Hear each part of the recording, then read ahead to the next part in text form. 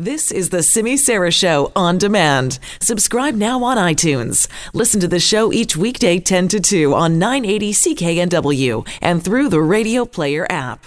We learned earlier today BC schools will be closing in wake of the COVID-19 outbreak. The closures will be indefinite for any schools that aren't currently in spring break. All in-class teaching must be halted immediately. So what exactly does this mean? There was also talk of moving to an online model where possible and of finding out what skills, what tools can be used in this unprecedented territory to get schools, at least get kids still learning. Let's bring in Stephen Price, a West Vancouver school teacher as well as an education columnist.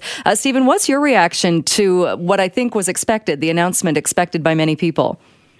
Yeah, I've been thinking this was going to happen since Friday when we left our schools. I brought home enough things for me to kind of keep my class going if we needed to go online, having seen the news out of Alberta and Ontario at that point. This is for sure the right thing to do. One of the things I really appreciate, though, about the British Columbia announcement today is that they're creating a plan to support essential service workers. I have family and friends who are in healthcare, and I've been seeing the folks at the grocery stores doing amazing work trying to keep up with all of the demand. And I really am glad that the minister today announced that there's going to be a plan put in place to support the kids of those folks. Absolutely, because I think probably the stress levels in that group alone would have been extreme. How do you think it will play out? How will it work when we learned from the education minister that students will still get a final mark? Students that are set to graduate will graduate as long as they have the requirements. So what does that mean for teachers? I think we're still trying to figure that out. I've been connecting with colleagues over the last couple of days, sharing resources, kind of problem solving. So a colleague up in the interior who has two kids who are in a home that's super rural and doesn't have any internet connection. So, what do we do for those students is a big question.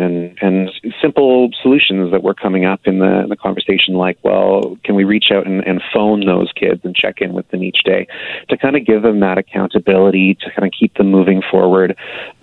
It's going to be hardest, I think, for students whose family situations are weakest. So if your parents are not well off, if there's challenges in the family, it's those students, I think, that as teachers, we're worried about the most in this. Those kids who have, really great families, and they'll be fine. They'll do lots of reading, and they'll have a rich environment. It's those kids who are at the most tenuous parts of society that we're most worried about as teachers. And as teachers, what happens to teachers now as far as are all teachers now going to be expected to do online learning, or what does your job look like from this point on? That's up in the air. The ministry said today they would be providing some resources. We don't yet know what they look like. Teachers learned at the same time as the public, so I was listening to the minister's press conference to be informed for what I'm supposed to do myself. I imagine that school district leadership is meeting to figure out district by district what the most appropriate thing is. Each district has different tools at its disposal. My district has all of its kids already have a laptop after grade 4, so we know that that's baked into what we'll do, but other districts will have different responses. So it'll be probably a very local response at the district level and even down to the classroom level. What is the strength of that teacher? What is the strength of the family environments of that classroom?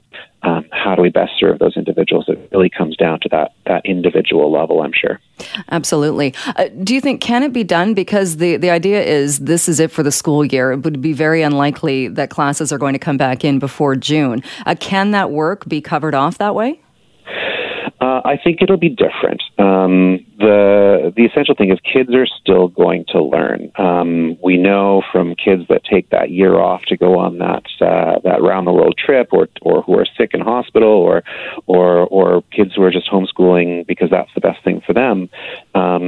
If they do lots of reading at home, they do some writing, and the parents are reading that writing, and they're doing some thinking in numbers. Generally speaking, they'll be fine. And in terms of the university side, my last career for 10 years was in admissions counseling. And that's sort of the big, I think, fear is for those grade 12s who are like, oh, do I have the marks that will get me into the universities? Having been on that front before, the universities will be figuring out ways of making things fair and making things consistent with the information they have, whether that's going back to grade 11 marks, whether that's using more broader-based, essay-based type assessments. They'll find a way.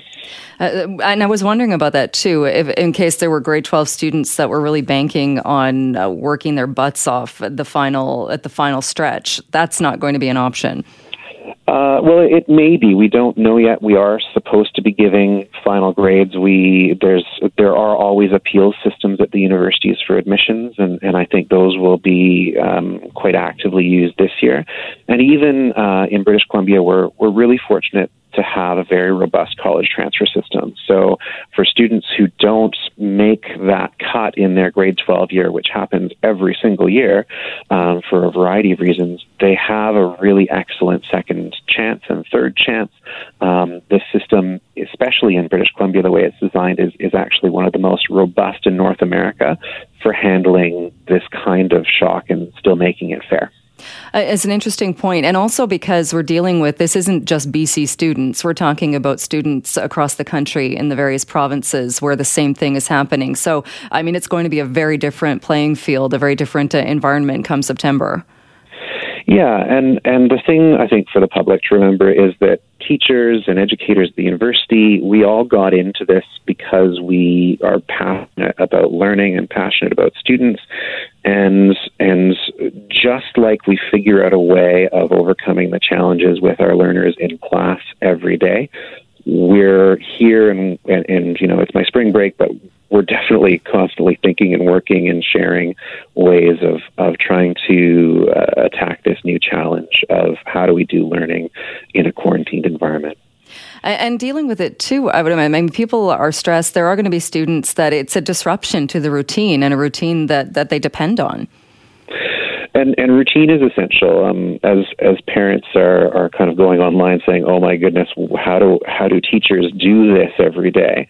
There was a really good point made by one of the folks I follow on Twitter to say, "Well, actually, the first week as a teacher, you always spend building the routine, building the expectation, and that'll be, I think, where parents and teachers will share kind of some insight and learning and try to figure out how do we make this not normal, because it will never be normal for our kids, but how do we make this as calm as possible and as routine as possible so we can get into that routine that not only will help move learning forward, but I think also will help kind of calm kids down and keep them focused on something other than the news updates or whatever it happens to be that is the challenging part of their day to cope with."